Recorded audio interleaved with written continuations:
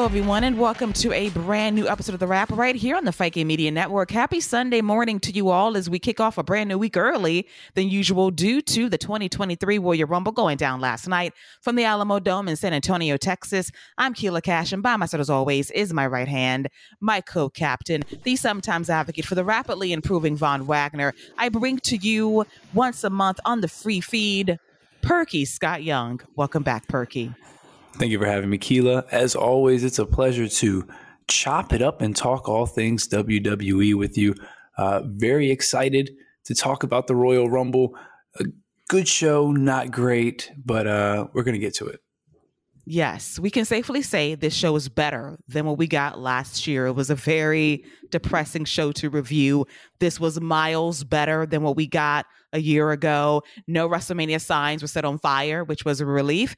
And I thought this was a very good show. It was not perfect. There are some definite highs and lows, but I feel very comfortable as we start the road to WrestleMania season again. And I felt like there was a clear direction heading into this year's Mania, which I am very intrigued to see how it all plays out on TV in the next 2 months.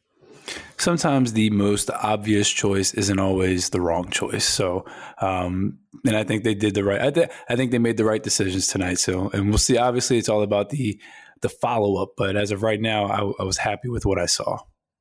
Yes, predictability is sometimes a good thing. I will suggest they might have kept one particular entry a surprise in the Men's Warrior Rumble. I'll get to that momentarily.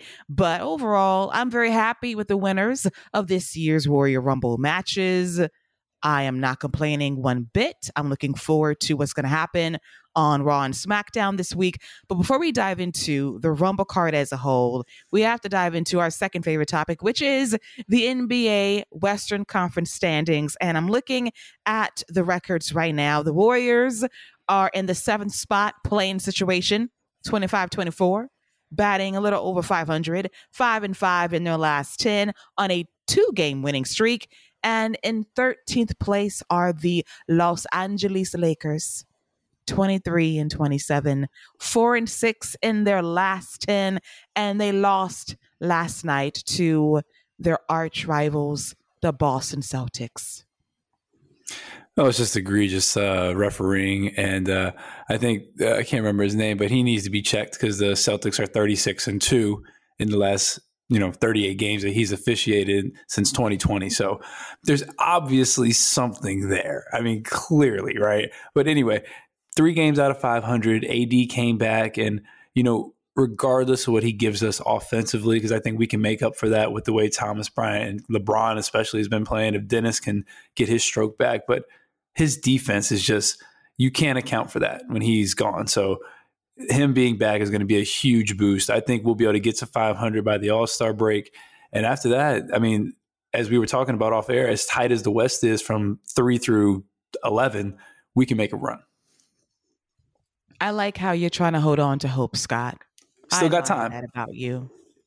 Time is fleeting.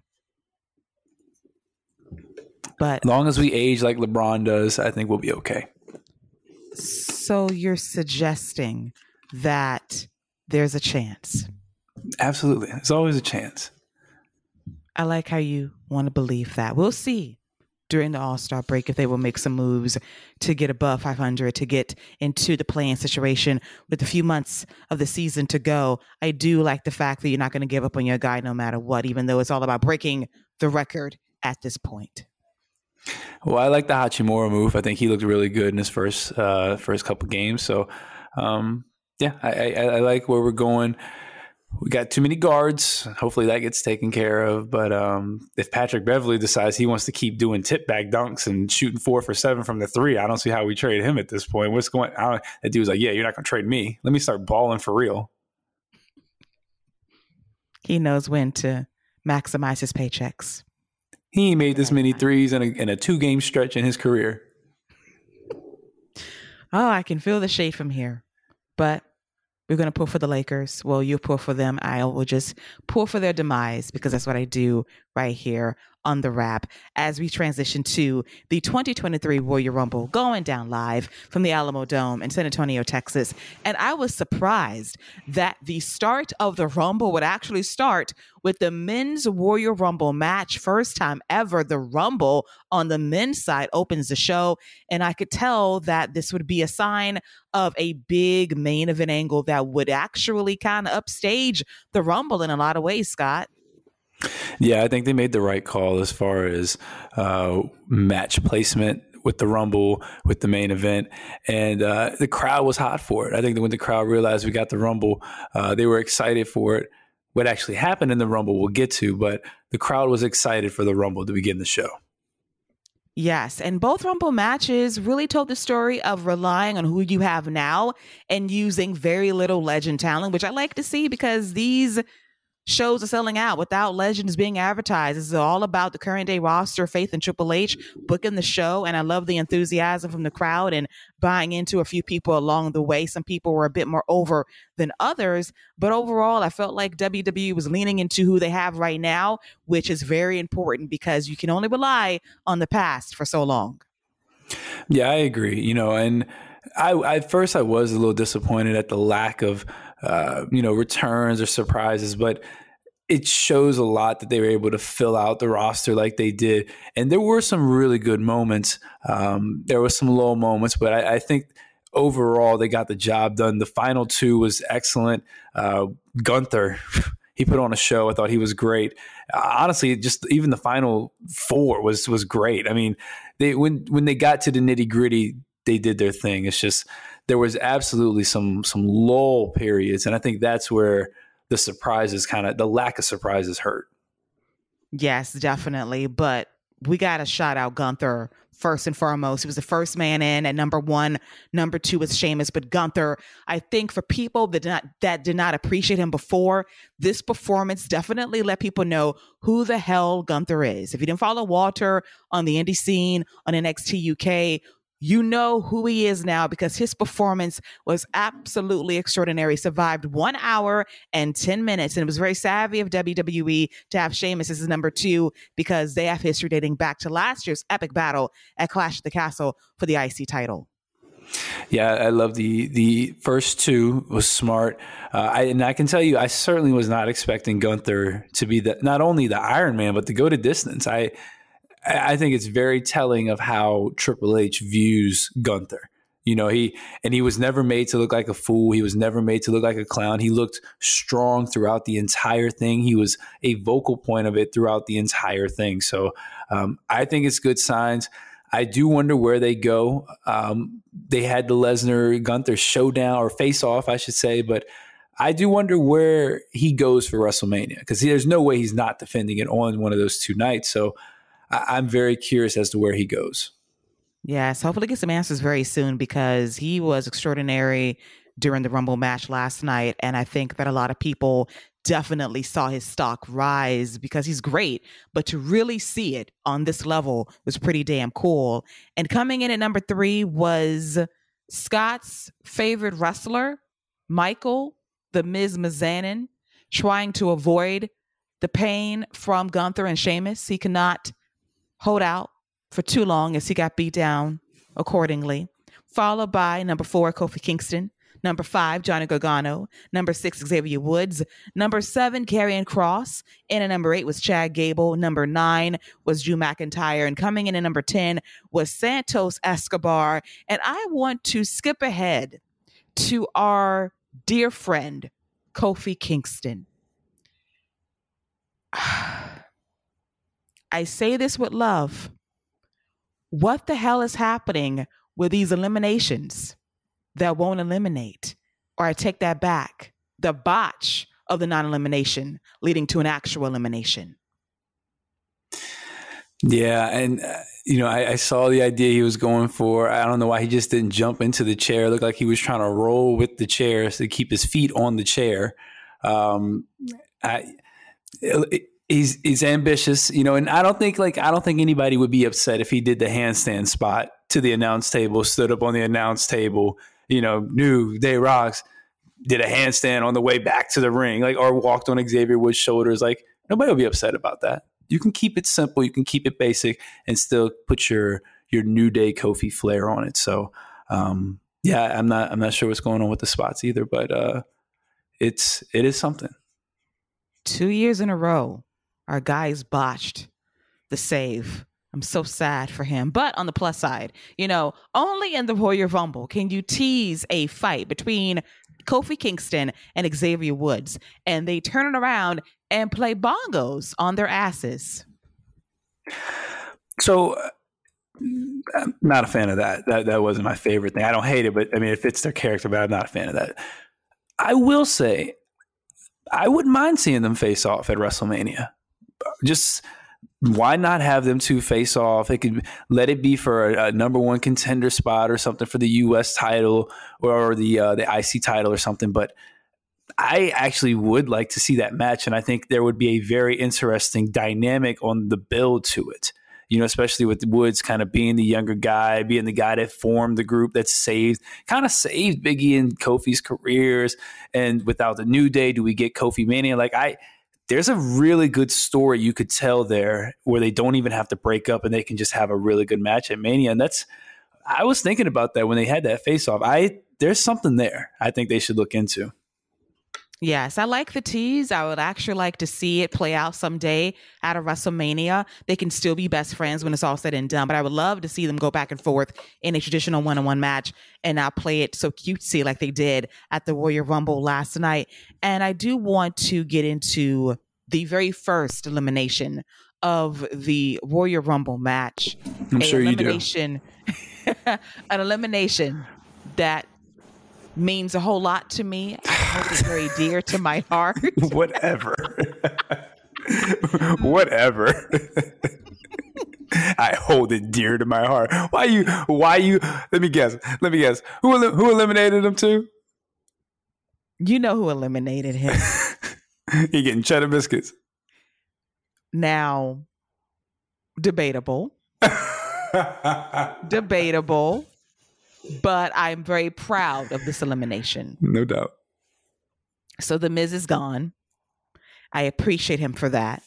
Then we have Angelo Dawkins coming in at number 11. Brock Lesnar coming in at number 12. Brock Lesnar got in that ring and he fucked shit up. He did. He suplexed Drew McIntyre. Sheamus, I'm praying for Sheamus's neck this morning because he took some hellacious bumps on that neck. I also pray for Santos Escobar, who Brock yeeted out of the ring in one of the craziest eliminations I've ever seen. Brock Lesnar was on a goddamn tear. He was a beast, just like his nickname, and I love the chaos for all of 90 seconds. Honestly, this is the perfect use of Brock Lesnar if he's not going to win the match. He comes in, he tosses everyone around, the crowd goes crazy for it, and you get somebody over with eliminating him. Bobby Lashley got something from eliminating him, and that was a big elimination that he gets to have over him so they can continue their story, which I wonder, is that going to WrestleMania? Like, instead of Brock going for the IC title, is he going to go after, is Lashley going to get the US title and he goes after the US title? Like, I don't know if this is going to be able to stretch to Mania, but this story is clearly not done. But yeah, Brock is babyface destroyer. Brock is a lot of fun, especially in these short spurts. Yes, I prayed for everybody that got hit because it was gnarly. It was vicious. It was violent. And we had the face-off between him and Gunther for a second, and it was heated. We had like a light chop exchange. Didn't give away too much. So Bobby came out there, and he wrecked shop. He had spears for everybody, whooping ass accordingly. And then he got Brock Lesnar out of that ring, a great pop, and Brock Lesnar completely lost his shit. He was mad. He was eliminated, and he wrecked shop at ringside. He destroyed Baron Corbin, and I would be remiss if I didn't mention that Pat McAfee was back last night on the call all night long. Very nice to hear him again alongside Michael Cole and Corey Graves. And I will praise Corey because he is a stan for a certain somebody. And for that, I will co-sign on him repping this man to the fullest. I'll get to that shortly as we come down to our next entrants, including Corbin, Seth Rollins, Otis, Rey Mysterio, and Dominic Mysterio. Let's park it here on Rey Mysterio. Noted worst father of the year, according to Scott Young. I have not co-signed on that. So listen, you may not have co-signed on that dotted line, but I have not seen you say that is not true. I have not heard that. Accusations, first of all. I'm just stating facts. Debatable accusations. Okay? I refuse to say whether or not he's a bad father. Pat McAfee kind of spoke for me last night saying, well, you know what? He has not had the best of luck raising children, such as Dominic, and he's not wrong. So Rey was supposed to come out in the 17th spot, and he was MIA. Next up was Dominic Mysterio. And this little troll, he comes out wearing his father's mask. Love it. And Michael Cole says, Dominic, you piece of shit. No, he said, you piece of, and Corey said, no, you can't say that. And Pat McAfee was like, no, yes, he can. Yes, he can, Michael. You say it, Michael. Let me tell you, one other thing. Michael Cole and Pat McAfee have just such a great chemistry. You could tell just how loose Michael Cole got once Pat got out there. I mean, this dude was literally just saying whatever. I've been watching a monitor for 25 years. That's what I was told to do. That's what I'm going to do. Dude was just talking his talk, man. This Michael Cole was off the chain. I thought Michael Cole was really good tonight. He was great. Pat McAfee showed up and he got new life. Like, finally, my tag team partner's back and it feels so good. And he was loose, having fun, had smoke for Dominic all night long. And I loved it. Now, I will say this for Dominic Mysterio. He does look like his father in that damn mask. I had to do a double take for a second. He does favor his dad with that mask. Not gonna lie. And then he desecrates the mask by ripping it up. But I gotta call out Corey Graves because this man on this night was the biggest Dominic Mysterio stan, saying all the things about his prison stint, about how he's about the streets. I was laughing my ass off because we know that Corey's full of shit. And when Pat McAfee says, well, that still did not make him a prison bitch. I mean, he was still doing time in county for a few hours. And I just loved Corey being the absolute biggest liar, repping Dominic's lack of prison credibility. You know, the 3-man booth is a controversial one, but the way they had this structured with Pat being the baby face, Corey being the heel, and Michael Cole just kind of being the straight man who, like, when something goes wrong, he's going to call it out. They had a really good dynamic, man. And I thought they added it to some of those things. Like you mentioned, the Dominic Mysterio stuff. Michael Cole still having smoke for Top Dollar. We'll get to that too. Like, that boy, I mean, like, and they were calling him out on it. It's like, dude, you got a problem with Top Dollar? I see you saying this when he ain't around. And like, all right, that's a whole other thing. But like, there's just a level of comfort that they just seem to have when the three of them, even Corey Graves, he was so much more tolerable. And maybe it was because we had Pat shutting him down and he was, trying to rebuttal it. I just thought the three of them were very good and added to the product tonight instead of being a deterrent or just being in the way like they are sometimes. And that's a rarity with 3-man booths in WWE, that you can hear the detractions on commentary in a bad way. But in this case, it just clicked perfectly and everyone complimented each other so well.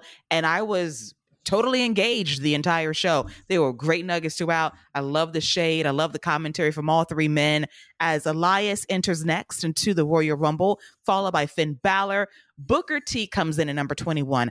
I love Booker T.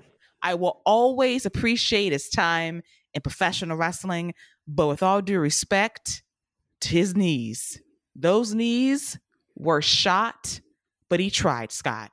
He tried. Hey, let me tell you, I'm gonna get excited anytime I can see Booker T come out. And listen, let's keep it 100. that probably wasn't the best idea for him to have to walk that whole entrance. He should have had some type of special entrance to like ride him down there or something. But I mean, yeah, because by the time he got down there, you could see he was like, God dang, I got those kicks and stuff now. Like he ain't throw no scissor kick. You see no scissor kick. And I'm not knocking him because I like Booker T. I enjoy Booker T. You know, I think in NXT he can still add something. But you know, he was good in a short spurt. He did his thing. He got a spinner Rooney. The crowd went crazy. Gunther got to eliminate him. It was absolutely fine. Totally enjoyed it. I like Booker T a lot. I felt for his knees. He did deserve a special cart to drive him down the ramp because that was a long ramp. It was a very long ramp. People running down there to beat the clock at some point. So people made the long stroll. God bless you, but that stroll's a bitch. It was a very long walk last night. And I felt for Booker. And when he got in the ring, he says, oh shit, I actually got to throw kicks now? Oh, God. Man, we're going to talk about it later, but the person I was most impressed with when it came to that entrance ramp was Nikki Cross. Because let me tell you, that girl looked like a track star out there because she was moving, looking like Road Runner. Okay. The speed she had to run down there in like 10 seconds or less. Sis. She said, I'm going to get my time to shine in this Rumble. And she did. We're going to get to her shortly, but she knew how to maximize some minutes by running down there as quickly as possible. But I do want to dive into some key eliminations. So Drew McIntyre eliminates Karrion Kross in a bit of payback. I love that. And then we have Seth Rollins pick up a beat up Baron Corbin and just eliminate his ass for the hell of it. I appreciated that. And then Seth Rollins eliminates Bobby Lashley in a very surprising spot as well. So notable eliminations midway through this match. Next up is Damian Priest, Montez Ford, Edge. Let's park it right there. Edge comes out because all three members of Judgment Day are still in the Rumble. Edge comes out. He is going to spear Finn Balor, Damian Priest. He's going to counter a 619 into a spear on Dominic, eliminates Finn, eliminates Priest, but then Edge gets eliminated by Judgment Day in an ambush attack, and they beat him down, but the fight continues up the ramp. Edge fights back, and then Rhea Ripley gets her shots in. And then Michael Cole is hyped up because Beth Phoenix comes out to cash her receipt on Rhea Ripley, and he says, I've been praying for somebody to whoop Rhea's ass, and it's finally happened. Michael Cole, your bias should be respected. I loved this spot for Edge. I wish he was in the match longer, but this is a longer story of Edge going after Judgment Day, particularly Finn for what he did to him at Extreme Rules back in October. Yeah, I thought this was a really nice return for Edge. I thought he looked good. The crowd reacted really well. Let me tell you something, a couple things, especially when it comes to Beth Phoenix. First off, cheddar biscuits. Second off, I would be absolutely terrified if I turned around and saw her looking at me the way she was looking at Rhea Ripley, because I genuinely believe that she could rip somebody apart with her bare hands because she's a monster. She looked great. I mean, she looked like she was in great shape. And I hope we get this match. You know, I hope this match still happens. But yeah, this was a really good return, really good use of Beth Phoenix and Rhea Ripley.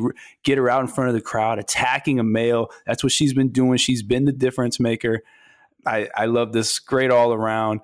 And one little thing that I've appreciated when it comes to Judgment Day, then we all know that Dominic is the weak link of the group, but he's always the last man standing. He's always the guy who gets the pin in the big match. He's always the guy who comes through in the end or steps up to a solo when she's in the face of Rhea. Like, he's always doing just enough to where people are like, yeah, he runs this. He's doing that, to where Corey can hype it up and overblow it. So I like the little things like that they've been doing with Dominic in the Judgment Day.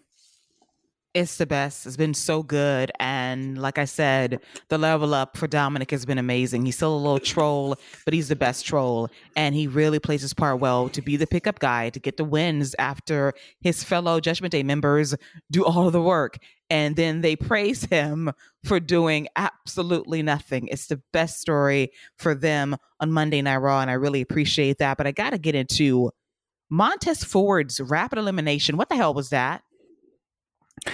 Well, first of all, did he lose his ring gear? Like when did he come from the boxing gym? Where did that come from? So I'm just saying I had a whole bunch of questions when it came to Montez Ford. Like when Montez Ford comes in the ring, the one thing that he should always be able to do is his frog splash. Like there's no reason that he should never be able to hit that every single time. Like it's the one spot that people are going to go crazy for because he gets hang time.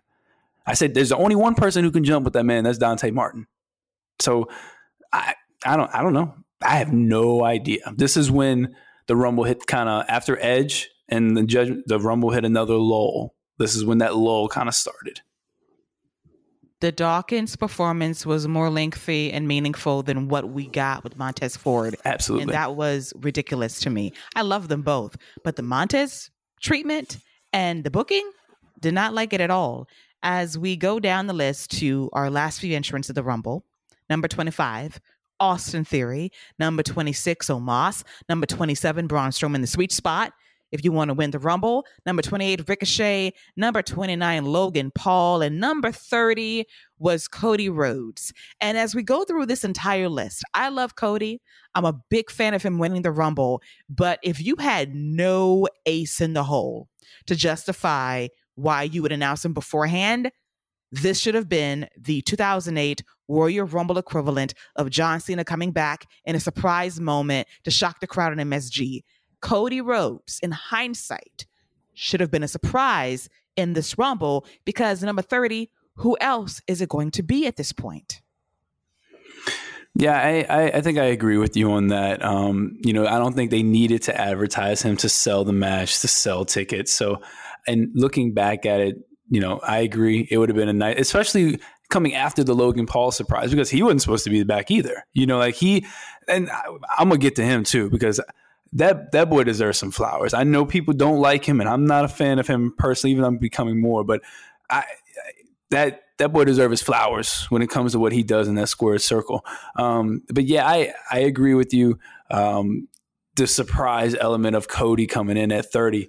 I think it would have blew the roof off. I think the place would have absolutely went nuts. So, yeah, I agree with you. Great call. Yeah, I think that the vignettes with his return, that would be a great documentary in hindsight. But I just felt like they kind of messed it up a little bit. He could have got the pop. The pop wasn't as big as it could have been because that he was the last guy in, unless you completely forgot about it because the Rumble was going on for about an hour at this point.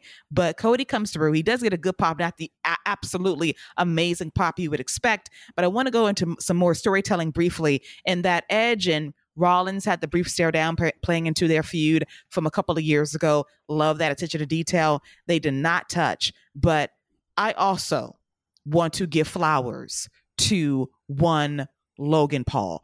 I don't care for him as a person very much, but when you step foot in a WWE ring and you never miss ever, and you just deliver in big match situations, I will forever respect what you do in the ring, because last night he hits another buckshot lariat on Ricochet. And then these two guys have the audacity to say, do you want to trade hops? Do you want to go springboard, air collision in midair? Holy shit, that woke the crowd up. Listen, man, Logan Paul is that guy. He is a freak of an athlete. He is a freak of an athlete, from the recovery that he did to the things that he does in the ring. Like, the buckshot lariat is a incredibly complicated move. I mean, ask Phil. But we've seen Logan able to hit that bad boy. And then that springboard to go halfway across the ring in the air. And I mean, he had hang time. He's not like not taking bumps. He's taking power bombs. Like, he took a Strowman power bomb. He's taking hits. He's getting chops. He's getting kneed in the face. He is fully invested in this. And I genuinely appreciate it. And I will never not welcome Logan Paul on my screen. And let me tell you this, man. Logan Paul and Seth Rollins, if that's the direction we're going for WrestleMania, that could very well steal whichever night it's on. Okay. I'm already locking in 5 stars for that match. Real talk. Okay. Because if Roman got 4.5 out of him, he's getting 5 out of Logan Paul. Logan got 4 out of Miz. Okay. And listen, I'm a Miz fan. If you listen to this show, I am a Miz fan, but it is what it is. I accept the reality. The Miz is not the ring general. Logan Paul and Seth Rollins has a legit chance for 5 stars, Keila. You are absolutely right. That is my starting value. I wanted this for maybe since we did our Crown Jewel review. I absolutely love the idea of Seth Rollins versus Logan Paul at WrestleMania. It would be an outstanding match that could steal either night. And starting value is 5 stars. Point blank, period. It will be tremendous if that's the direction they're going in heading into WrestleMania season. But I loved that elimination. Then we have Cody and Seth going at it prior to the Seth elimination by Logan Paul. Loved their throwback to history and them working together at some point as well as a begrudged level of mutual respect because they really can't get into it right now. They replayed the feud down the road, but I love the tease of what can be. They were trading pedigrees at one point as well. And then Gunther, the Iron Man of the Rumble, eliminates Drew McIntyre and Sheamus. They were in there for a very long time. And I kind of love that moment as well as we really get down to the nitty gritty. It's down to Cody Rhodes and Gunther. And one thing about the Cody Seth team up, that sell job by Austin Theory on the curb stomp, where it looked like he had his neck snapped. That was RVD levels of selling that neck. I mean, I ain't seen nobody neck look like that since RVD took an RKO. That was awesome. And if Gunther's not going to face Brock at Mania, give me Gunther versus Sheamus versus Drew McIntyre for that IC title. Give me that triple threat because you're not going to put them two in it. They're not going to have a tag title match. They're not doing that. It doesn't look like they have any singles matches on the horizon unless they face each other, which we don't need to see that again. That's a Hoss battle that could also just be a great match. So there's a lot of things you could come away with from this Rumble that you can build off on. But this is where it started to get good. When Logan Paul comes in, we get to that final 6. We start exchanging, getting some eliminations. Rollins and Cody have a nice little match before he gets eliminated. This is when the Rumble starts to pick up a little bit. Yes, the final 4 is very strong, and it does come down to Gunther and Cody Rhodes.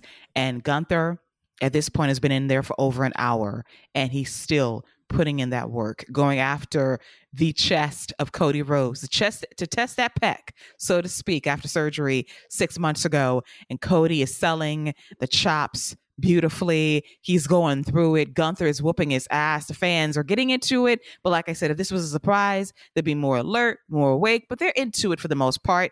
And Cody is like avoiding elimination, like at several points. The feet are barely dangling above the floor. He's trying to hold on for dear life, skinning the cat so many times. And then he pays tribute to his brother, Dustin Rhodes, gives us a little go dust, kick the Golden Globes for good measure on Gunther. And then the fight continues as both men are going back and forth. The fans get a bit more into it. And then Cody hits the crossroads on Gunther, eliminates him, and he has punched his ticket to the main event of WrestleMania, night 1 or 2, to vie for the undisputed WWE Championship. A predictable winner, but I'm fine with it. And I thought this was a well laid out Rumble. Had a low period here and there, questionable eliminations, but I thought the body of the match and Gunther absolutely putting on a show was a highlight alongside Cody down the stretch and Logan Paul being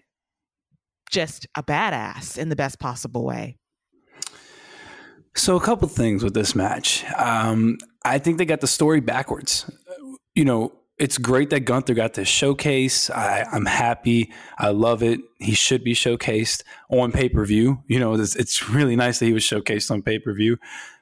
But wouldn't this have been more impactful, not only with what you said, Cody being the surprise entrant, but imagine him being the surprise entrant at number 1.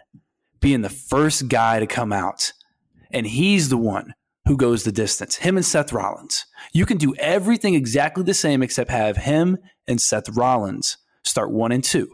Logan Paul can still eliminate Seth Rollins. You can still get down to Gunther, who would now be at the 30 slot. So imagine that. Cody Rhodes then went through all of that, and now Gunther comes out in the 30 slot. I think they got the story backwards. Because if you tell it that way, now Cody's not only his first match back, he's had to go from number 1 all the way to the end of the match and then get through Gunther, get through Rollins, get through Gunther to get it back, to prove his bag, especially Gunther when he started chopping him. And you could tell that he was attacking the injury with his chops and stuff. A great story that you could have told. So it was a really good final 2. Wasn't quite Taker Michaels level, but I wasn't far behind. It was really good, but I just think they got the story backwards. You know what? I think you're right, because we brainstormed this on the wrap last week. I actually suggested that Seth and Cody should start 1 and 2 in the Rumble to play into their feud from last year, or finish it being the last 2 in as well. And that would have been the better story. Gunther would have had his spot as well, number 30, whooping ass accordingly. And you can still get Cody fighting from underneath, fighting for well over an hour if he had the stamina to do so. And I think if he came out first, he would have gotten the pop, the big pop, because you set the tone for the match. You're first out. You get the pyro treatment. The fans have missed you. They love you, and they can forgive the surprise being ruined via television, that you're here and it's great. But the fact that we knew from jump, if we're waiting 25, 26, 27, 28, 30, it's Cody. And it kind of took the air out of the room. It was nice to see him, but it was expected. If he's in a number 1, of course you expect him there, but he sets the tone, and that would have made more sense, and would have made the victory mean a bit more at the same time as well. Now, I'm gonna play devil's advocate here and contradict my own point that I just made. In their defense, if you don't have a surprise name, like a legit surprise name that is worthy of being a surprise bigger than Cody Rhodes, then it probably was best that they had him at 30, because whoever else would have came out at 30 and it wasn't Sammy, they might have got that Rey Mysterio treatment, So I do think there were reasons as to why. I just think the story, I think what we both have laid out, together throughout, just brainstorming, which is, crazy. We talk once a week. And we've been able to come up with a better Rumble layout than they did, in my opinion. But I just think that the story was backwards, but that I can see their reasoning as to why we don't have a big surprise. Let's just save Cody for last. Yes, but overall, I thought the match was pretty good. The storytelling was on point. It was much better than last year. That was executive produced by Shane McMahon, and thank God he wasn't there to ruin this match. It was much better. Was it perfect? No, but I felt like this had a clear vision of what Triple H wanted heading into WrestleMania, and he had several people stand out to tell future stories down the road, like for Gunther, Logan Paul, Seth Rollins, Bobby Lashley, Brock Lesnar, for example. These are big stars that are going to play a role at WrestleMania in LA. And I like how we set the tone for that by planting some seeds for future reference. 3 and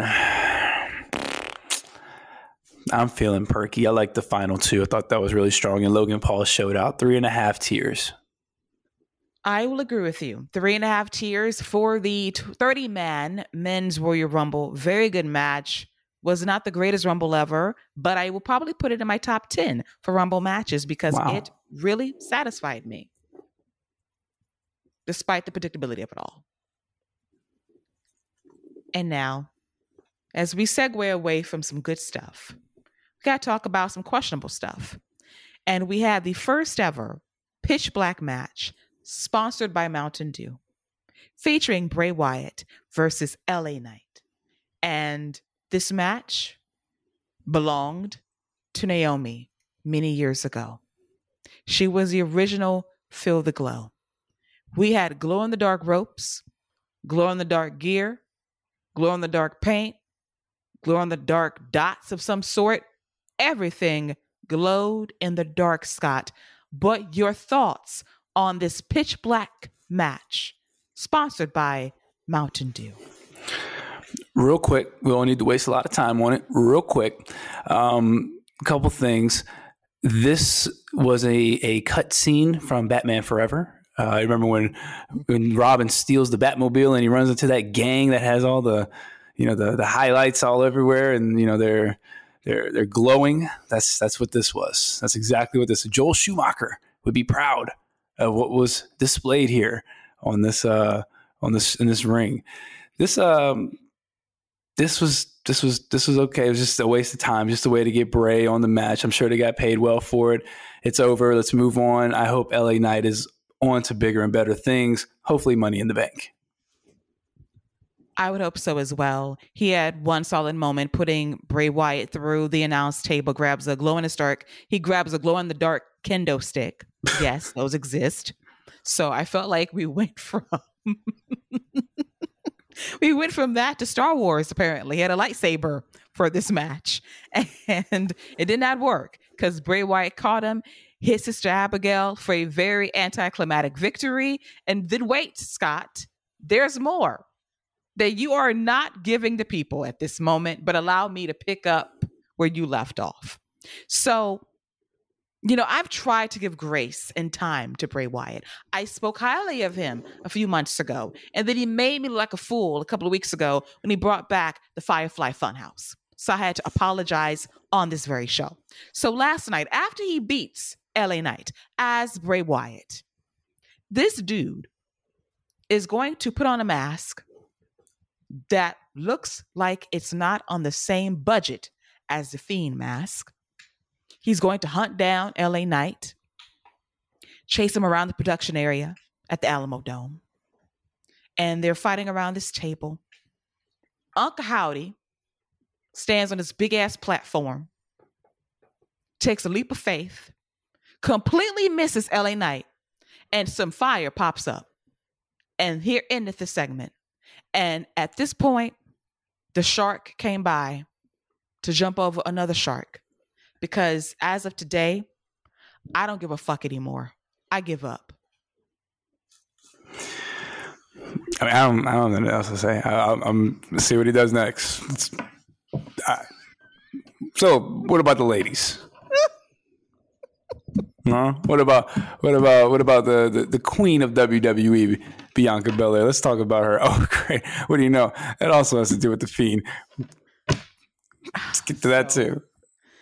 So we got a 2-for-1 special back to back.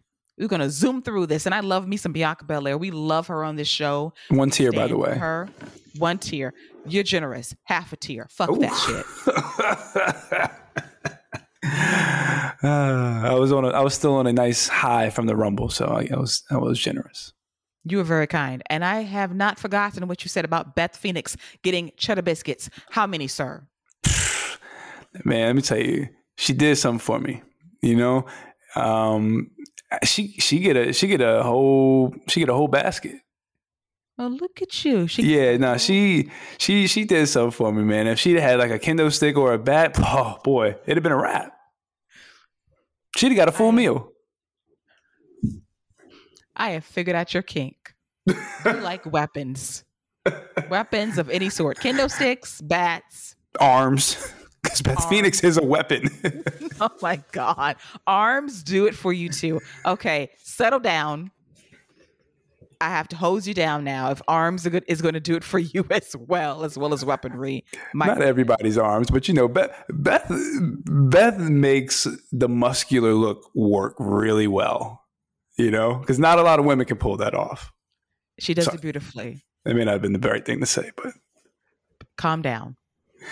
I figured out your weakness now, and I'm going to explore it every week right here on The Wrap as we try to make do of this match regarding Bianca Belair and Alexa Bliss for the Raw Women's Championship. I'm going to make the hot tag and just say that this was slightly better than what they did on TV a few weeks ago, but I don't know what the hell has happened between these two because the chemistry is not chemming anymore. I'm very disappointed. This is a dead-end feud. The match was cold as ice. Bianca Belair, who is so great in all areas, this fell short for me. And when you have a feud that's this flat, it does expose some over choreographed spots that I've noticed with Bianca Belair as of late. I wish the pattern be kind of cut down a little bit to shake things up regarding how she lays out the matches. But thankfully, this match was short. Hits a KOD for the quick win. But the fact that Alexa Bliss was dominating this match at various points bothered me, but it didn't last very long. But of course, the match ends and we get to a video package of Alexa Bliss being haunted and taunted by elements of Bray Wyatt, and I still don't care. Granted, I like her chemistry with Bray, but right now, all of this ancillary shit, I'm not feeling right now, and I want Bianca Belair the hell away from this as soon as possible because it's going to drag down her run as Raw Women's Champion heading into WrestleMania. Let's call this mission off right now and be done with it. Yeah, I don't know that. The match was fine. 2 tears, and that's all for Bianca. You are very, very kind, sir, and she deserves the tears. Alexa does not. I have tried, and Alexa's had moments in the last few months, but they're fleeting. And last night was a prime example of how fleeting those moments can be. As we zip ahead to the Women's Royal Rumble match, and this match had its share of highs and lows, but I will say that over the Men's Royal Rumble match, I thought the last 5 minutes was so good and compelling, had me on the edge of my seat. And Scott, I almost messaged you because I thought your prediction was going to come true. I was going to hug you virtually. It didn't happen, but we had hope. Man, I'm gonna be honest with you. Liv Morgan made me proud, man. You know, she did good. She started all the way, made it to the. I like that, man. That was a cool thing. They both started the match. They both finished the match, and yeah, I thought Liv was going to do it. Especially when Rhea was at the end and she was kind of fiddling with her hands and Liv could barely see. I thought she was going to like hit her like Oblivion move and hold her feet on the ropes like Sol Ruca did. I thought that would have been a pretty cool finish to get her out, but obviously that didn't happen. And Rhea won, which is fine, which is fine. She had a great showing. She looked great. I'm going to tell you, some of those kicks that Rhea took from some of these ladies, she might need to hand out some receipts in these coming weeks because she looked like she was just getting beat up. She did. She took some shots. She did, man. She was in the corner recovering at several points because she was getting those licks in. And we have to start with the first two. Rhea Ripley and Liv Morgan set the tone great for this match. I thought they were the best in terms of the setting the tone, the pace, the tempo. And Liv, I was pulling for you, girl. You was almost home. I thought we were going to get a very clever finish. Almost did, but I loved it. But then I got to get into somebody that came in at number 3, Dana Brooke. And I mean this with all due respect. What the fuck she was doing? Because she was fucking terrible. Everything she did was awful. And normally I don't go in on people, right. But she missed every goddamn spot. Every spot looked bad, from the crossbody to Liv and Rhea to whatever she tried to do with Rhea. What the fuck was she doing? And I like Dana, but this performance sucked. Yeah. I don't know what you want me to follow up that with.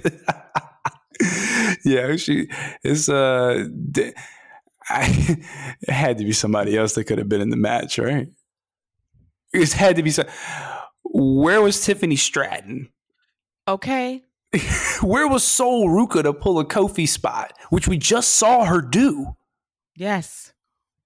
Where was Alba Fire? She would have been a nice one. That would have been a nice entrance. She would have had a nice little run in there too. She could have had a nice fiery entrance. She would have ran wild for a little bit. Agreed. I would have taken Kiana James over this. This is bad. This is really bad. And I did not like Dana's performance whatsoever. Emma comes in and she's actually a firecracker for a little bit, whooping ass accordingly, trying to get that juice back from OG NXT, followed by Shayna Baszler, Bayley, B-Fab, Michael Cole, having smoke for Top Dollar, and he's not there. B-Fab is eliminated. And then Michael Cole says, well, I know she would have lasted longer than Top Dollar. Completely unnecessary stray. A completely unnecessary stray. Like, this man, I don't know if Top Dollar like made a rap about him and insulted him backstage and everybody laughed and he didn't like it. But this dude has just been going off script on this man every week. Having shots for days. Even Pat says, what's your problem with Top Dollar, Michael? Pat came back and was like, yo, there's a lot of changes. What the hell happened in these few months? Oh my God. We have to save the best for last because he was so shady towards someone because he spoke facts. We're going to get to it because I have to treasure this moment as I keep going down the list of entrants. So next up on the list is Roxanne Perez, Dakota Kai, Io Sky, Natalya, Candice LeRae, Zoe Stark, and Xia Li. I want to single out Roxanne Perez because she got the fans behind her by putting in that work. She delivers that crazy head scissors to Rhea Ripley. The fans are into it, and then she gets eliminated by Damage Control. Bullshit. Yeah, Damage Control, they got to dominate the match. You know, they don't win, but they'll definitely dominate a battle royal.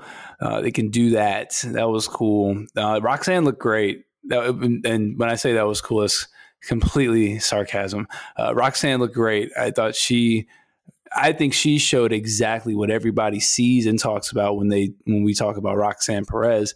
She's a star, man. She went out there, and then the first move she did, they were like, okay. Then she does another, okay. Then she does that tilt-a-whirl where she goes 2 cycles on Rhea Ripley, and they're like, all right, we're with you. Kip up, and she's got great babyface fire. Great babyface fire where her size doesn't even matter. Like, you're just completely engulfed in her. She is literally everything you could want in a woman, in a woman's wrestler. It's like, she's got it all. She can be a pillar in that division. I genuinely believe that. I believe that as well. She is going to be a star, and it's scary. She's going to get better at this because she's only 20 years old. The more she does this, she's going to be better. And I'm going to be brazen and say that she reminds me a lot of Sasha Banks in terms of her passion and her ability to really pick this up fast. And the fact that she's only going to get better as the years go on. She is going to be an anchor for this women's division for years to come. She's already a champion in WWE, but there are bigger championships ahead of her and possibly a main event at WrestleMania as well. And, you know, I wouldn't be opposed to maybe Bayley making a trip down to NXT and having a little cup of tea or a cup of coffee with Roxanne over that NXT title. I mean, that's what a bully heel would do anyway. Exactly. Coming back on your old turf, trying to take back what's yours, to relive your glory days. New Day got the tag team titles, so it's not inconceivable. Dolph won the NXT title last year, so I love that idea of Bayley going back home without the ponytail, without the inflatable huggy people. Right. To tear shit up. I think it'd be great, especially with Io and Dakota of all people by her side. Like, again, that's another story that you could easily build off of from this match, and Roxanne would gain so much in the fans' eyes just from working with Bayley as well. And then you could even elevate a tag team in NXT if you have one that you want to elevate with Io and Dakota. Like, there's just a ton you could do with that. But I really hope that's something that they visit, because I think they could have a banger of a match too. I agree. And Zoe Stark came in hot as well. Ooh, boy. Did she ever come in hot? She came in tossing people, kip ups, great fire. I don't know if she was a heel or face here, but she had great fire. I mean, I have no idea what she was like, but she looked incredible. She was great. I didn't think she could. I didn't know how she would do on the main roster, but seeing her toss everybody around, I think she could be great. Wouldn't have to say a word. She could just go to the ring, toss people, and keep it moving. She's a great hybrid wrestler. Somebody that can fly and then kick the shit out of you, knee you in the face. Ask Rhea Ripley about it because she rocked her. And I think that was the moment Rhea was like, okay, let me go in the corner and pause because that hurt. I'm telling you, man. They said, oh, yeah, Rhea, you going to win this match? You going to earn this match. You going to earn this victory tonight. Oh, absolutely. And I loved it. I absolutely loved the shots Rhea took. She said it ain't going to be easy, but she had to take those shots. And I respect her for it because they were whooping up on her at various points. As we get down to our next entrant, Becky Lynch, followed by Tegan Nox. Asuka, let's park it there because Asuka gets some remix music. She has a brand new mask. And when she took off that tiger mask and she revealed the face paint, Kana has entered the chat and I got chills and the fans went off. Loved it. Again, Corey Graves, I think it was Corey. I'm pretty sure it was Corey. When she was coming down to the ring with that new mask and he said, you ever get that feeling of anticipation where you know something really bad is about to happen, but you can't wait to see it? Like, I thought I thought he was really good tonight, man. Like he did a lot of little things like that just added to it. Cause I was like, is like, what's he talking? Is she about to come out with something new? And then she came out with the face paint. She had a whole new energy to her. The crowd was with it. This was great. I hope the face paint is something she only keeps for big matches, big pay-per-view matches. I don't want to see it every week. But I do like this new element, this new layer to the Asuka character that she can kind of go to when she needs to get darker. This was badass. And the respect level that Paul Levesque has for Asuka to be final 3. Come on. It was just awesome for not to be on TV for weeks. The heat level she has, still push her. Put her in a feud, I beg of thee. She still got the juice. Then, by the grace of God, it gets better. Because coming in at number 18, a blessing we witnessed, Scott. Doudrop is gone. Piper Niven's back, thank God. And looked great. She was out there moving. Hey man, I'm here for a Piper push. You know what? If you're not going to do Liv versus Charlotte, give me Piper versus Charlotte. Give Piper the world. And I genuinely mean that because she's so good. She really is. And I was so happy to have her back because I know she went through a bout with COVID and she had like a little heart scare, but she's back and she looked really good last night. So I am praying for the Piper push on Monday Night Raw heading into WrestleMania season. And there's a path forward to get to a championship if Rhea Ripley picks Bianca Belair. Put Piper in the Elimination Chamber, have her win, and face Charlotte. The end. That's all I ask. I don't ask for much. That's easy stuff. Number 19 is Tamina. Number 20 is Chelsea Green. Scott, you take that from there because her entrance did not last very long. This is in honor of our good friends Mike Gilbert and JD at Brace for Impact. When Chelsea Green comes to the ring and Chelsea Green's gone, that was talking Chelsea Green in WWE. So that's all I got to say for that. You know what? They're going to get you for that. If you don't know, they have a nice BTI gimmick that you should check out. Oh my God. Listen, Chelsea maximized her walk down the ramp. She did. She was working the ramp. She's back, looks great. And then Rhea Ripley says, well, hello, goodbye. And again, Corey Graves. This dude said, I didn't even get to meet her husband this time. Corey Graves was on point tonight or last night. He just said these little comments, and then Pat would be like, "What are you talking about?" You know, and Pat's over there like, "What do you mean?" Like the little things that they added to the match. It was a nice change of pace. It was the best, but the best is yet to come from this commentary team as I get deeper into this Rumble match, because Pat McAfee had me crying because he is so damn observant about shit. But I'm going to get to him momentarily as we get to number 21, Zelina Vega. Best dressed in the Rumble. I'm going to say that right now. Best dressed by far. Loved it. Gave me Street Fighter. Then we have number 22 Raquel Rodriguez. 23, Mia Yim. 24, Lacey Evans. Whew. Lacey. I'm going to get to her. Number 25, Michelle McCool, who was sitting in the crowd, had no idea, oh, I'm supposed to be working tonight? And then Pat McAfee kept saying, and she's wrestling in Uggs. They were great. They were great all night, man. The little comments that they were making. And great swerve on Michelle, by the way, of showing her earlier in the night. You know, like Michelle McCool is here. And I thought that was really cool. That worked really well. And she had been posting on social media. Nobody asked me and all that stuff. So that was cool. But she looked good in Uggs. She was moving in Uggs.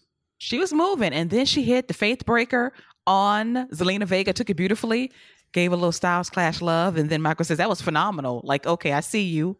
I see you, Michael. Trying to be cute. I respect it, though. But she had a nice showing in the match. Wasn't as dominant as she was back in 2018 when she was hossing everything around that night. But I'm glad she did not get the taker push during this particular Rumble, as we have Indy Hartwell, Sonya Deville, Shotzi Blackheart. I want to see who else is on this list if I can decipher it, because my writing is horrible. Let me see here. Who was in the match next? Help me out here. Let me see. Scott, who was? Notes, because I'm cheating. Who was in the match? Let me pull it up. Ain't nothing wrong with us pulling it up. But listen, while we pull it up, I would also like to talk about the commentary team talking about Tegan Knox. Corey Graves brought up a valid question. What is the shiniest wizard? and the shade he threw, saying the great Muta has words. He made a couple Muta references. Yes. And then he was like, well, I guess I was right, because look where she at, gone. Like, Corey, sir. Oh my God. Like, he tried her, and then he was like, tell me why she got the shiniest wizard, Michael. Explain it to me. Yo, I'm telling you, man, they were on one. I have no idea if nobody was in their ear, if they just had free reign, but there's no way people were telling them to say that stuff, because it was just too quick and too off the cuff. They were on one. That was great. Like, they were on point. Sonya Deville. Nikki Cross is number 29, our sprinter. Yes. That's right. How could I forget her? She had to have set a new record. The speed. I mean, because she looked focused. She was moving, and she didn't stop moving when she got in the ring either. No, she was lightning fast, and she got the crowd behind her because she's a badass. And I want to quickly rewind time a little bit. So Becky Lynch was in the match, and she was able to get rid of Io Sky and Dakota Kai. Bayley eliminates her, and then their beef continues after Liv Morgan eliminates Bayley, and that was a fun spot. And I guess Becky Lynch has no friends, no help. They beat her ass, and I'm like, come on now, we have to do better. Get Becky some friends, damn it, to even the odds against Damage Control. It's supposed to be Candice LeRae and Mia Yim. They were unavailable to assist her. Maybe that'll happen on Monday Night Raw. But Scott, I've been teasing this now for the last few minutes regarding what Pat McAfee said on commentary during this match before we get to number 30 that had me laughing my ass off. And it involves one Lacey Evans. Here we go. Here we go. Pat McAfee on a live mic said, I've been gone for a while. Last time I was here,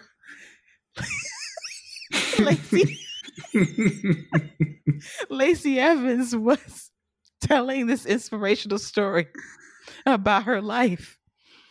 And now, I don't know what I've come back. I feel his pain. I feel his pain. Because let me tell you, Pat, she got me. She won't get me again. He says her story was so impactful and it was touching.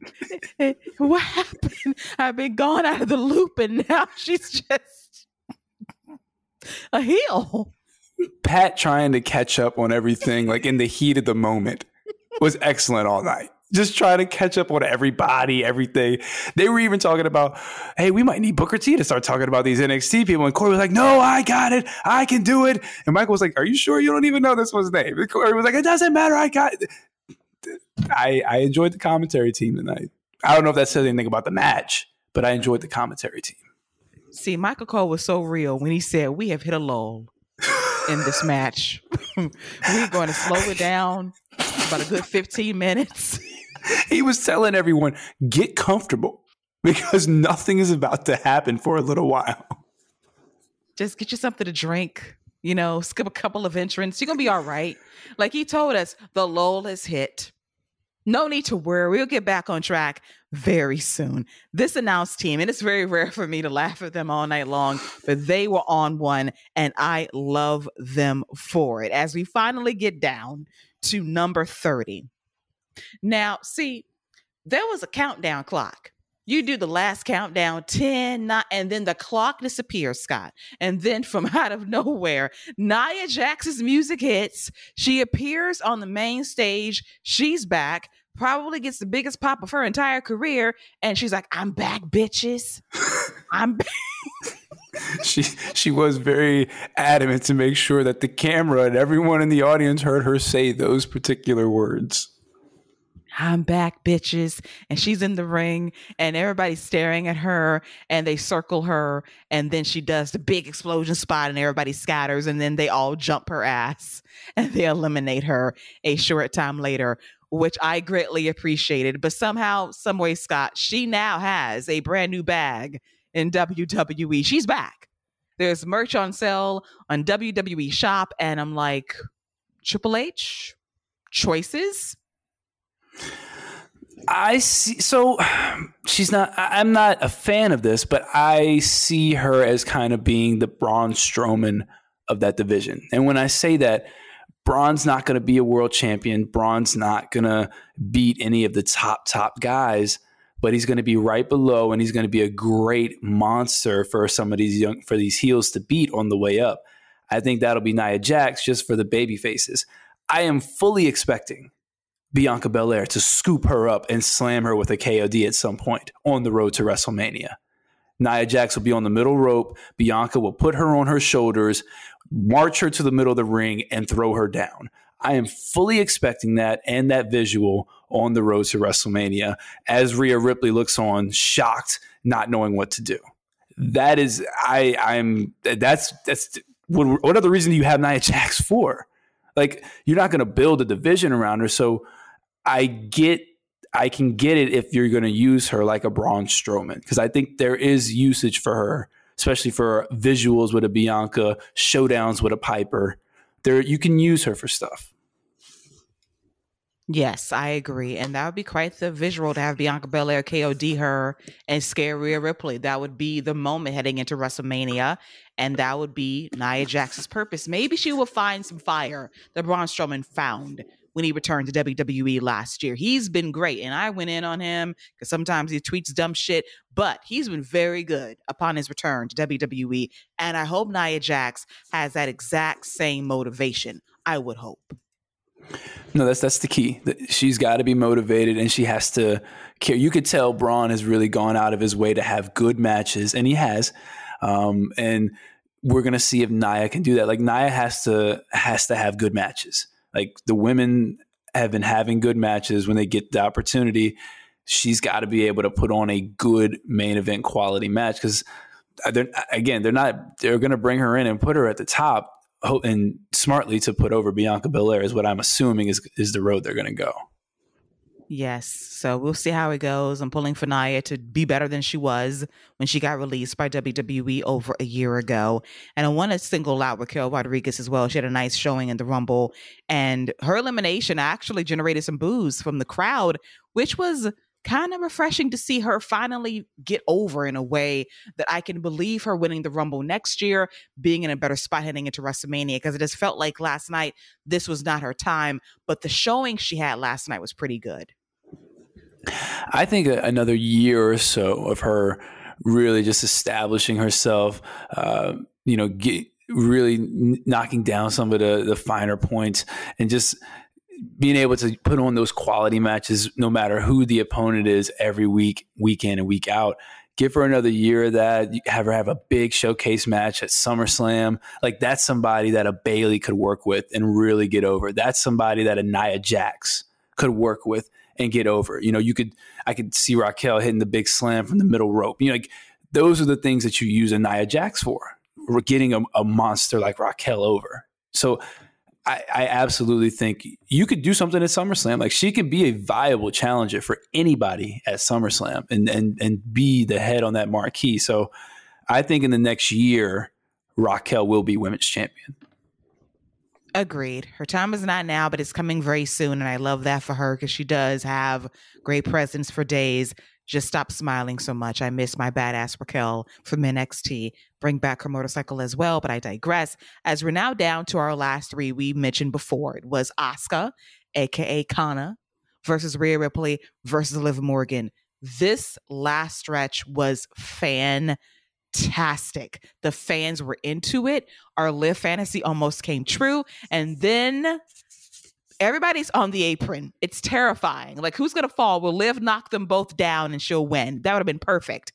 But instead, Asuka missed Liv with blue mist, and then Rhea Ripley takes out Asuka. And then it's down to Liv Morgan, who's basically a sitting duck. She can't see shit, but she hits Oblivion on Rhea Ripley. And I thought, oh God, is she going to fall off the apron? No, Rhea holds on for dear life. And then she's going to head scissors Liv off the apron on the floor, and Rhea Ripley wins the 2023 Women's Royal Rumble. She was so close the last couple of years, final 2 years ago, in the final 3, I believe, a year before last year. And now she's won the whole thing. Love the progression for her. But Liv, I thought, was great in this Rumble. She was a fighter. The sequence was very creative. I thought she had it won, but it wasn't meant to be. Yeah, and the final 3, these are all Triple H people. You know, Asuka got the historic title run in NXT and was brought up with the killer in NXT and should have never had her streak ended until at least another year on the main roster. But that's a whole nother conversation. Rhea Ripley, they built an entire division for her to get her crowning moment. Triple H did that for her. And Liv Morgan is somebody that he's had from the PC, from the jump, and has seen her grow and improve. So this was a very telling of kind of where the roster is and what the crop is. Like, it's the NXT women are the women's division right now. And it's great to see because there's a lot, the wrestling is so much better now that it's in the influx of NXT talent is through there. Like Io Sky, Dakota Kai, Rhea Ripley, Asuka, all these, Liv Morgan, all these people are from NXT, and to me, it shows that the PC is producing, at least for the women, there are women that are coming through it and they're being successful.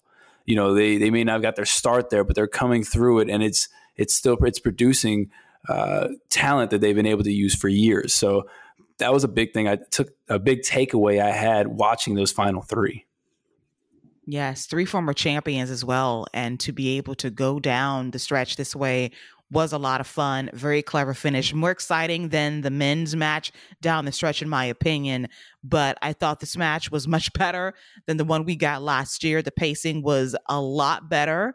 The anchor was not Tamina for the first stretch of this Rumble, which was nice to see. Dana Brooke was a choice. I stand by that smoke I gave her. She was not very good, but I thought Rhea Ripley was a standout. Liv Morgan as well. Asuka was a highlight, but Roxanne Perez, Zoe Stark in particular, had a nice showing. Raquel kind of came through as well. Damage Control as a faction probably did their best work to date, but it's about getting over on TV every single week to make it really stick. I like the effort to get heat last night, but it needs to translate via some better booking on television moving forward. 3.25 tiers from me. I will agree with you. 3.25 tiers for the 2023 Women's Royal Rumble. Then we had a musical intermission. I hit mute and I waited patiently for the main event.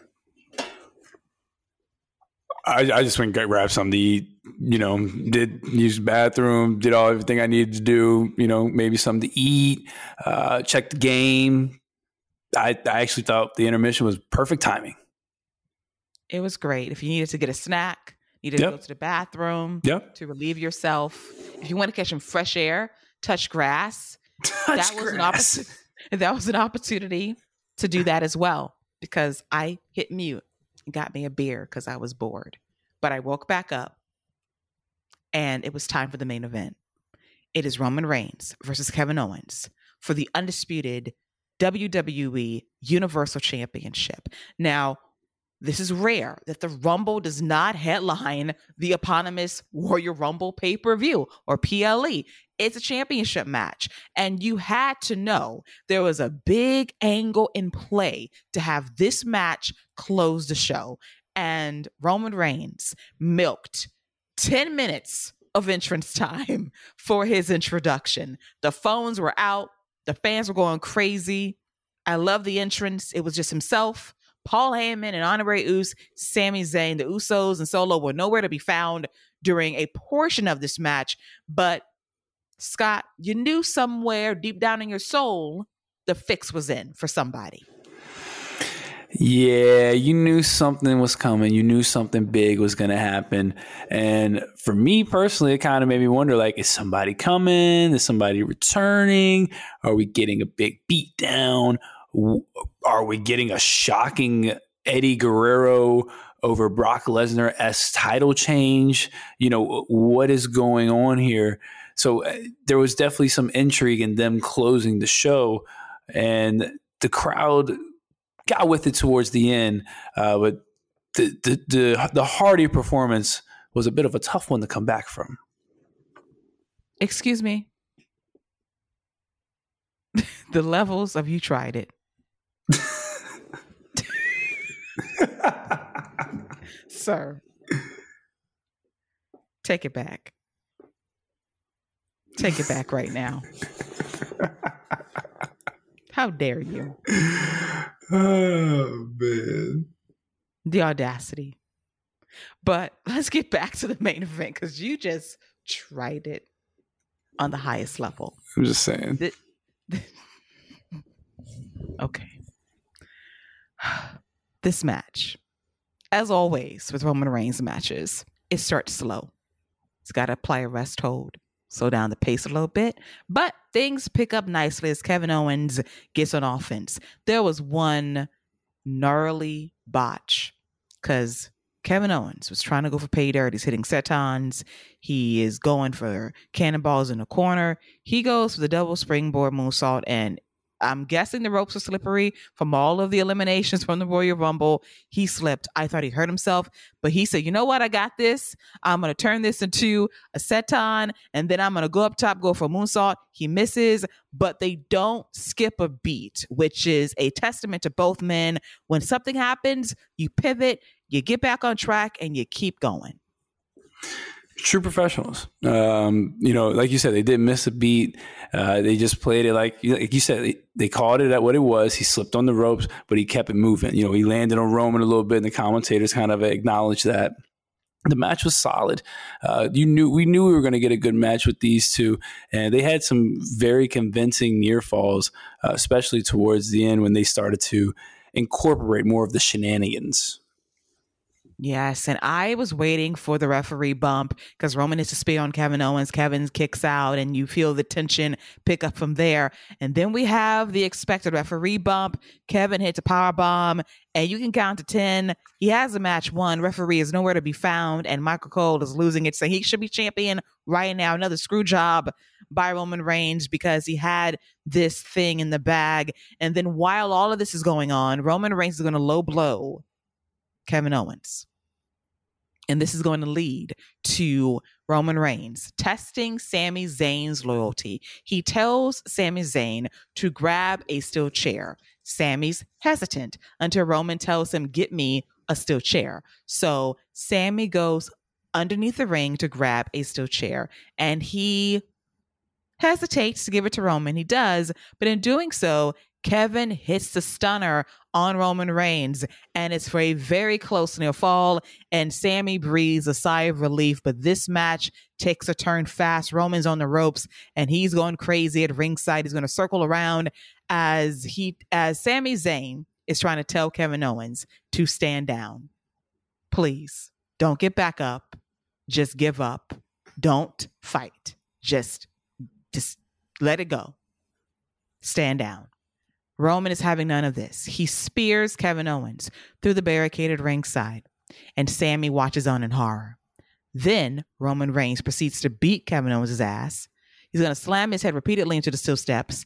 Sami is very uncomfortable watching this. Michael Cole, who has been awesome all night long, tells Chad, call the match, man. This is too much. Kevin can't stand up. He can't defend himself. Just call the damn match. Just call it off. We're done here. But Kevin Owens is relentless. He is resilient. He is going to find a way to get back on his feet, deliver one last slap to Roman Reigns in an act of defiance, and then Roman spears him for the 1, 2, 3.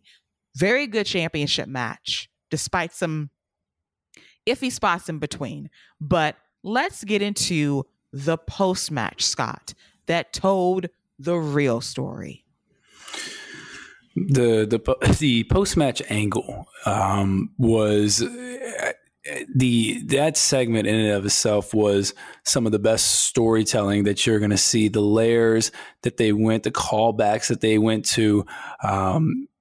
We see, they get Kevin Owens back in the ring. The rest of the bloodline come in the ring, and they're all hyped for Sami. Like, all right, Sami, yeah, you're good. Jay's real excited. He's about to put the lay on him, and then Roman's like, nah, hold on, we're not done yet. He goes and gets the chair. They start they handcuff Kevin Owens and start super kicking the hell out of that dude. Just bam, bam, bam, bam, bam, bam. I mean, they are just rapid super kicks, and he's defenseless. Sami is like, he's dejected with every kick. You can see it in his face. Like, he's like, yo, come on. All right, we good. You won. Sami's trying to beg him off. Like, no, stop. Roman's got a chair. He's about to hit him in the head. And Sami steps in front. Crowd reacts big. They have been chanting Sami. Crowd reacts big. It was at this point where I was like, all right, are we just getting the tease? Because I thought this was going to be it. We were just going to get the tease. Roman's like, all right, you know what? That's fine. And then they get like Solo to hit him. But there was a ton more right after this. This was excellent storytelling. This was so good. And the beatdown got uncomfortable fast because it was Roman like, hey, Sami, we're not done with your friend yet. I want the Usos to go in on the attack, beat him up, soften him up some more. And Jay was ready to present the lay to Sami Zayn. Hey, you're an Uso officially. And Roman's like, no, let's pause in the ceremony, take care of business. And they beat the ever-loving hell out of Sami Zayn. Solo got his licks in too. But then the handcuffs were introduced. And this thing took another turn. We have 2 sets of handcuffs. The Usos handcuff Kevin Owens on the ropes. He is absolutely defenseless, cannot fight back. And they deliver super kick after super kick after super kick after super kick. Matt and Nick Jackson are somewhere crying tears of joy at these super kicks being leveled at Kevin Owens. It was a super kick party, and it was disturbing because this was a savage beatdown courtesy of the bloodline, and Sami Zayn was growing more and more uncomfortable. And Roman wanted more. He wanted the steel chair. He wanted to finish Kevin Owens, deliver the kill shot. And when he was about to do so, the fans are chanting for Sami Uso. Sami. And Sami, when Roman's about to deliver the final shot, he steps in front of Kevin and says, enough. You've done enough. You've made your point. You're the tribal chief. I acknowledge you. You ain't got to do this. This is beneath you. You are above this. You can let this go. It's done. You've proven your point. Kevin's done for. Be done with this. And Roman stands down, but he tells Sami, oh no, I'm not going to do it. You're going to do it. And Sammy's like, I don't want the chair. I don't want the chair. I don't want the chair. Roman says, take the chair. And then he tells him that when you're in the ring with us, this is bloodline business. You take that jackass shit elsewhere. I'm like, oh shit, we're getting real personal now. And I love that part of the storyline. This is where Sami was really, Sami Zayn sold this well, because at first he sold rebellion. He was rebelling because Roman was in his face, and the man in him was like, nah, you're not going to be in my face like that. And he turned and looked at him. Roman started yelling in his face more. And then he kind of started backing down a little bit. The subtle things like that where, so you see Sami wants to stand up for himself, but then he's like, nah, maybe I shouldn't do it. And I love the subtleties of the story. And, when you think about Sami and KO, like they're the greatest of frenemies and maybe wrestling history, especially when you consider what this angle is going to do for Sami Zayn, or potentially both of them, depending on where they go with it. But we're going to get to it, but we end up getting one of the loudest reactions, man, maybe since Daniel Bryan versus Bray Wyatt in the steel cage, where he had the entire crowd yesing slowly, fast, no matter what speed he was doing it on top of the cage. That's the only reaction, at least recently, that I could think of that rivals that. I mean, that was crazy.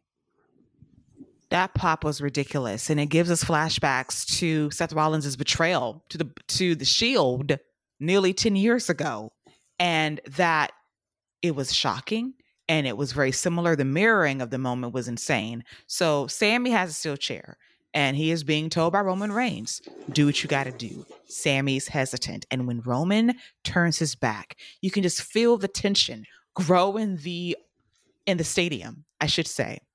And Sami, should I? Shouldn't I? Should I? Shouldn't I? When Roman fully turns his back and Sami winds up that steel chair and he whacks Roman Reigns in the back. Roman goes down. That pop for Sami Zayn standing up for himself and basically telling the bloodline to go fuck themselves, that was one of the loudest pops I've ever heard on a WWE show. It was insane. And it perfectly mirrored the betrayal of Seth to Roman all those years ago.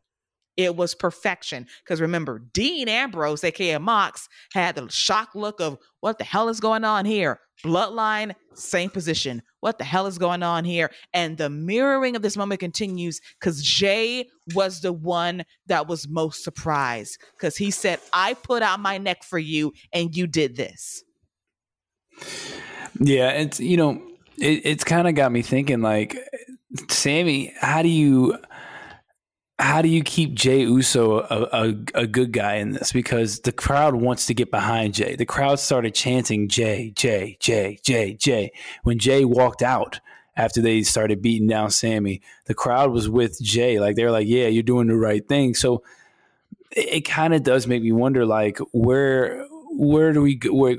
Where's the end game? And I think that's a great thing about this angle is you could go in so many directions. Maybe Jey acts like he's cool with them. Sami gets the title shot in Montreal and Jey turns on him then, sets up the title match at WrestleMania. Maybe Jey Uso turns on Jimmy during a tag title match, or he turns on Roman during a Universal title match and Sami beats him. There's so many things you could do. And Jey Uso has more than proven himself to be a capable singles guy. One of my favorite WrestleMania matches is Eddie Guerrero versus Rey Mysterio, opening match when they were both tag champions. I love watching partners wrestle each other because I think when you have a good tag team and they have chemistry wrestling with each other, they're normally pretty good against each other. Look at Dax and Cash. That was a great match of partners. Every time Alex Shelley and Chris Sabin link up, it's magic. I think we could have something. Sheamus and Drew McIntyre. You know what I mean? Like, I think we could have something very similar with that. Agreed. It was so great. And then the beatdown of Sami Zayn commences. Solo finally lands the Samoan spike. Jimmy's like, this ain't your blood. We're your blood. What are you doing? And Jay's in the corner crying legit tears. Give him an Emmy for Best Supporting Actor in a Wrestling Show because he wanted no part of this. He hated Sammy for turning on the family, but he still kind of loves Sammy, and he was not here for this. He wasn't going to save him. He just had to walk away, and the pop he got for walking away was everything. And I cannot wait to hear his promo on SmackDown to explain himself. This will be one hell of a segment. He might deliver the promo of his life. The beatdown continues, and this is nuclear heat on Roman Reigns, something I don't think he's gotten thoroughly during this run. He's been booed, but not like this. He got fuck you Roman chants, and he ate it up. He took the lay and just poured pedal after pedal after pedal on Sami Zayn's body. Like, fuck y'all. Like, this is the heat he's been seeking all this time, and you finally give it to him. Jimmy hits one more super kick on a defenseless Kevin Owens. The show ends with Sammy, KO, down and out, Roman leaving like the final boss who has done the massacre via The Godfather. I thought this was outstanding. The angle has been shot at long last. The perfect time, the perfect place, the perfect way to wrap up the Royal Rumble. We are officially on the road to WrestleMania. I'm expecting a nice rating for Raw. I do wonder when we get. I would keep Sammy off TV for a couple weeks, and when he comes back as the babyface NXT, shaved hair, that Sami Zayn, the fedora hat. I want the whole get up, the old music that the crowd can sing along to. Because let me tell you, when he goes to Montreal, they are going to sing him to he don't have to have no music. They will sing him to the ring. And that is legit. They have done it in NXT. They will do it there. And he don't have to hand out no lyrics. And he don't even have lyrics to his songs, but he ain't got to hand none out. And he'll get people to sing it. I mean, he is that over. I think I'm of the mind where Roman needs to wrestle 2 nights. He needs to close one night and open the other night, so the women can close one night too. Because I think if Charlotte and Rhea is a match, I think that's a closing night. I think that's a closing match night or a closing night match. But I think Roman needs to defend the titles twice, one versus Sami and one versus Cody. I agree. And if Sami Zayn shows up shaved with the hat, you thought you was going to buy Beth Phoenix a whole dinner at Red Lobster? Sammy about to get the Admiral's feast. Yes. He's going to get the entire feast. He's going to get unlimited cheddar biscuits already off top. He is going to eat like a king. If he presents to me NXT Sami Zayn, oh my God, I would fall out. But I love it. It needs to happen. OG music too. That crowd is going to sing him to the ring, serenade him throughout the entire night. Montreal, Quebec, Canada is going to be the most poppin' place in about a few weeks' time for Elimination Chamber. It is going to be heightened emotions. KO is going to be there too. And that'll be the next chapter, the reunion, hopefully, between KO and Sami Zayn. I am living for this storyline. Best damn thing in professional wrestling today. And this is how you cap off the Royal Rumble. For those of you concerned about where does Cody fit in, don't worry about that right now, because I'm sure they're going to tell this story when need be when Cody goes for Roman. You think he can go bar for bar with Roman? You're crazy. All you need is a personal animus and we're good to go, because we got 2 royal families going at it. That's your story when it's time to pivot heading into WrestleMania season. Don't sweat the Sami stuff right now. Cody's good when he finally has that moment face to face with Roman when it counts most. And I'm going to go ahead and tell you, I think when they do finally come face to face, because I don't think it's going to happen for at least another month, I think the crowd's going to go nuts. I think they're going to be fully with it and anticipating it. And again, Roman has 2 belts. Make that man defend both of those titles separately. They're doing it with the Usos. You can do it with Roman too. Like you say, we want to make WrestleMania in Hollywood the biggest WrestleMania ever. And that means, Roman, you have 2 belts. You will be defending on both nights. And now I mean, that's an easy way to solve your problem. It's an easy way to solve your problem. Or which I think you could, and it would be an all-time moment, you give Sami Zayn the Eddie Guerrero title win over Brock Lesnar, and have like Kevin Owens show up to assist Sami Zayn, and he beats Roman at the pay-per-view before. Like, I don't know if you want to do that, but you have options. You do.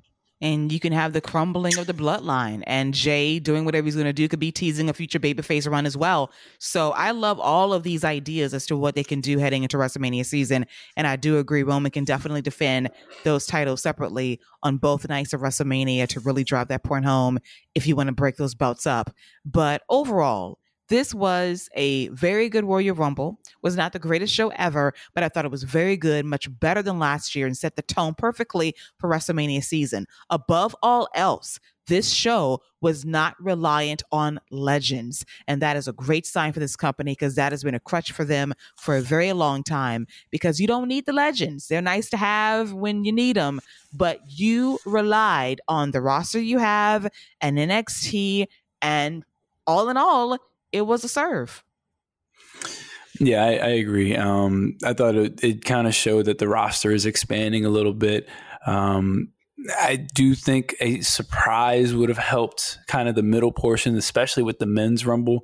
But, and as you know, and Michael Cole pointed out during the women's Rumble too, apparently, because there was hit a nice lull in the middle.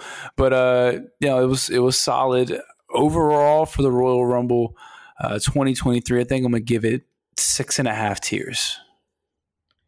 For the 2023 Royal Rumble, I am going to give this show 7 tiers. Wow. Out of 10. The main event tilted it for me. No doubt. Great angle. Can't deny it.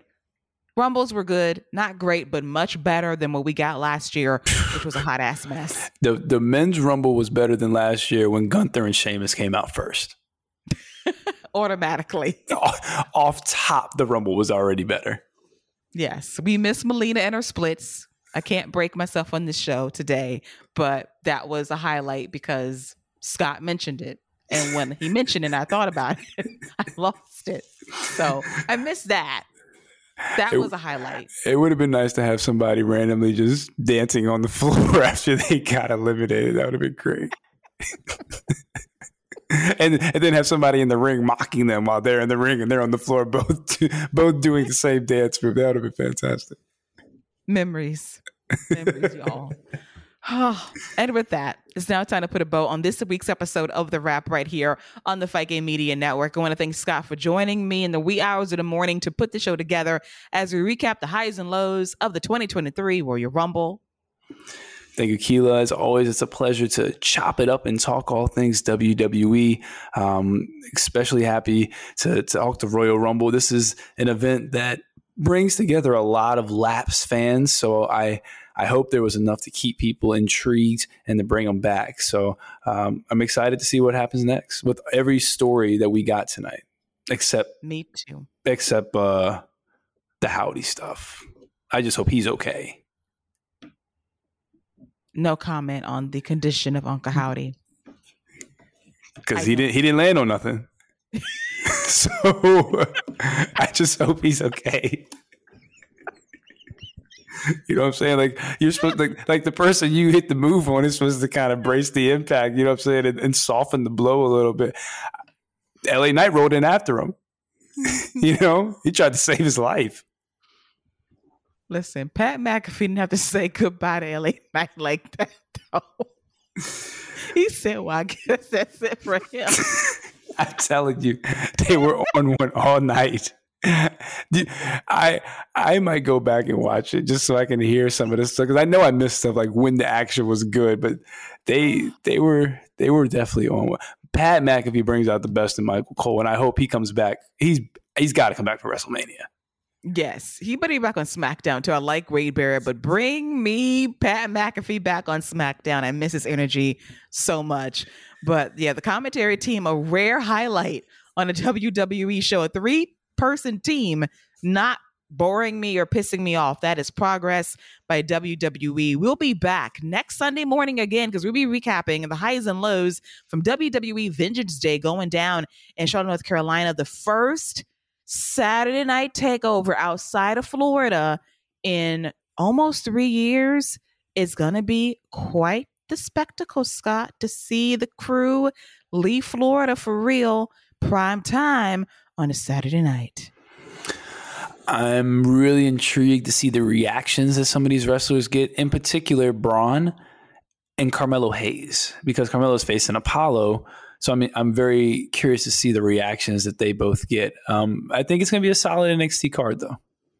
Yes, we'll cover it and hit some quick notes from the week that was in WWE as well. So until then, enjoy the week. For myself and for Perky Scott Young, that's a wrap on the 2023 Warrior Rumble. Have a great week. Take care and bye-bye.